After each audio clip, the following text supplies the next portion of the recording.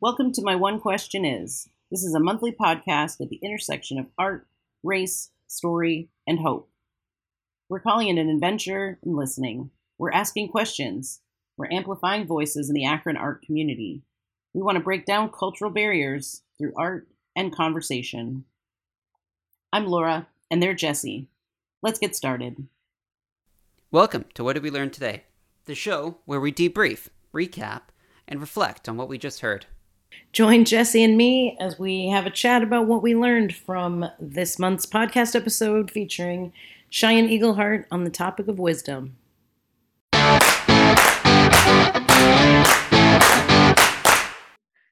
Is this the bonus episode this time? I don't know. What did we learn, Jesse? What did we learn? You start on this one. What did I learn from this episode? I'd have to say that, and I tell people this all the time, I tell my students this, and I tell everybody this, if I knew how personal my life's work would be, I'm not sure I would have chosen it. Because, listening to the story of Shianne, like this story of how we learned to work together is such a beautiful, amazing story. And it's also so very personal because, this woman rolled up in my life, she led with her vulnerabilities. And I had to do the same. Like I eventually had to cave and participate in that. And I fought it for a while. Like I'm a journalist. I just need to stay over here. But I'm literally sitting in a circle of people. Picture this, Jesse, sitting in a circle of people. It's dead quiet.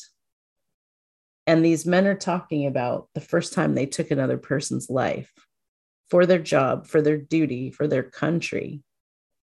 And every once in a while, you hear this noise in the silence. I wanted a silencer for my camera because it just sounded so much like, I had to change the way I phrased everything. I no longer shoot pictures. I make pictures, right? Wow. I think what I found interesting about planning and starting this episode was how much I learned about you.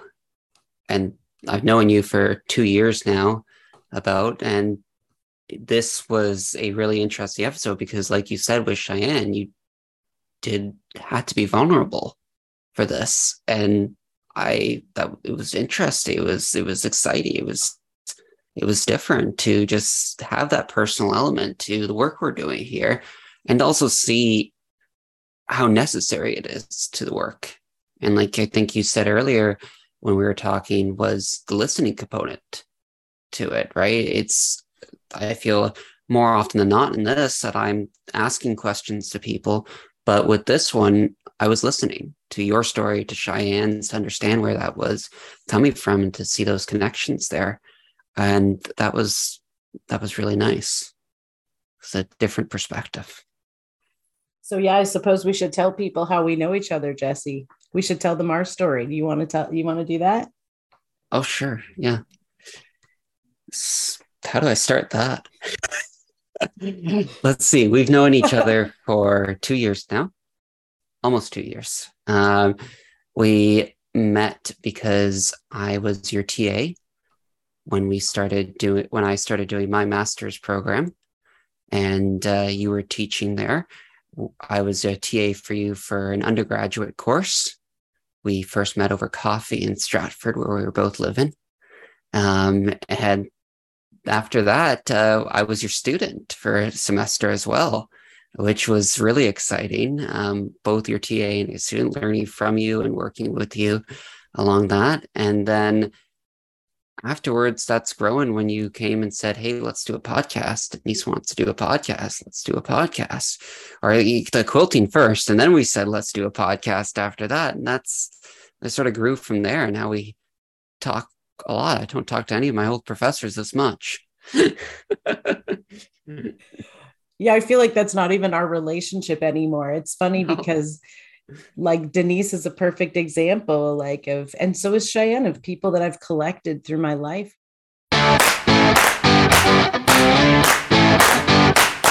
How has your relationship grown with Cheyenne after Vietnam? Um, so, after we came back, that's when everything was published, right? So then there was a lot of attention, a lot more attention that was drawn to this group. Um, it was sort of brought out into the forefront in the community. Like as a result of our stories, we published stories before we left, while we were there, and then a series of them after we came back. But one of the things the paper did while we were in Vietnam was publish that this group of folks were returning from Vietnam, and that they invited the community to come out and welcome these guys home from Vietnam in a way that they hadn't been welcomed home before. So we got off the plane, and I was the only one who knew this was happening. And so there's photographs of this that are so amazing, where I ran out ahead of everybody because I knew that they were going to be surprised by what was waiting for them at the airport. They thought their loved ones or their children or whoever were going to be there to pick them up at the airport. And it's hard to talk about without getting choked up. There were veterans there from all wars of all types in uniform. There were banners and flags, and this massive crowd of people to welcome them home from Vietnam. Because for most of them, when they returned home from Vietnam, they were not welcome because America was against the war by the time a lot of them came home. So they were, baby killers, they were traitors, they were, all these things. And the police escorted them back to the church. It was just this big production and this big amazing thing. So how did that change my relationship with Cheyenne? I think we just both realized that, like, showing up to this process, like, created all of this magical healing, and so as this continued, and as this, like when we came back, all the men's lives changed, right? Some of them started working with veterans. They'd never done stuff like that before. They started volunteering or working at the veterans shelter, that sort of thing. But they all kind of got more active in the veterans community. And contrary to what I thought before we left, which was, if there's anything that happens while we're gone, you guys have the complete right to veto it. If there's anything you don't want published, let me know. And unanimously, when we got home, all of the veterans, their spouses, Cheyenne, they all said, just publish it all. Like, they all said, we don't want to veto anything. And it's hard to put it into words, but like whatever happened as a result of, all the effort that all of us put into this experience, like, none of the other things mattered, right? The fear of, was I going to misrepresent them? The fear of them trusting me, like, that was all gone after the experience that we had together. And so, I went on to write an undergraduate thesis on alternative methods of healing post-traumatic stress, especially through storytelling.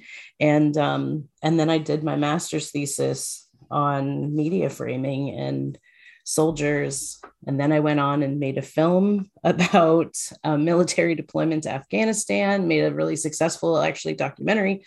And Cheyenne helped me through every step of all of those things, right? Because she would reinforce all these experiences. And she also taught me how being somebody who listens, she calls it a person of strong heart, but being a person of strong heart, she came to me one day and she said, oh, well, how do you cope when you take on all the weight of all these people's stories? Like, how, like, that's really difficult. Like, that's going to affect you in some way. And so she helped me to learn how to cope with that, and when to seek her assistance and when to seek her help with that. But I didn't even know that I needed that help until she told me, you know what I mean? Like, I was just showing up to life and saying yes, and accepting the sacred honor of hearing these stories. And so I spent a lot of time at the Redbird Center just listening to Shianne and listening to her story and her history and understanding where the contempt for journalism comes from, where the contempt for, the trust, the lack of trust, and and if it wasn't that year before we went to Vietnam, in Vietnam, under many situations of duress and difficulty and stress. And, we became great friends in that time as well. So, yeah, she's just continued to be a big part of my life, even up until today. Like, the Akron Art Story Project, the quilting project, is like this culmination of all these amazing people in my life coming together. And knowing what I know from that very first experience with these veterans, that something magical happens when people get together and tell stories, that there needs to be somebody there to catch everybody, because it can be difficult and it can be uncomfortable. And there are needs and situations that need to be addressed. And, in Cheyenne's tradition, they have a way for all of that. They have a way for responding to people. And so, when we first started talking about this quilting project, I said, yes, let's do that. But we can't do it without Shianne Eagleheart. I wanted to ask one more, though. What we've asked Shianne and what we asked is Denise, but I think you touched on it already a little bit. But to sum up, is what do you think is the most important thing about working cross-culturally? Oh, so many things. I think if I had to choose just one, I would say listening. This experience with Shianne, with these veterans, with anybody who's hurting, with anybody who is like vulnerable in any way, to me as a journalist, to society, to their outstanding community. It's so important to listen and understand where that person is coming from, because a lot of our lives, we treat each other like we're all the same. And I think we get taught to do that. We get taught to respect each other all the same and treat each other all the same. And, if that person acts this way, well, they don't have manners. And if that person acts this way, or like, we assume that everybody follows the same social norms. And the truth is, that's not the case. Everybody comes from somewhere different. Everybody has their own struggles. Everybody has their own culture, their own history, and understanding all of that is where you find common ground with people, right? Because even though, like Denise Harrison, for example, she's a Black woman in academia in America. I don't know anything about what that's like, what that experience is like. Because we know each other's stories, we can share the experience of knowing the things that are difficult for each of us, right? And the same with Shianne, right? And I think that's the result of listening. That's the result of paying attention. This whole experience, this whole relationship, meeting Shianne Eagleheart, has fundamentally, changed the way I look at how I work, but also my life personally in a big way. Love it. Whew. That's good.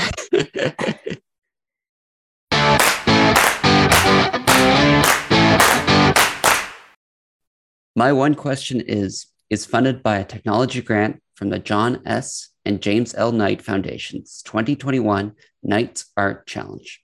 All funding for the project is being handled by the Kent State University Foundation. We are grateful for their partnership and generosity.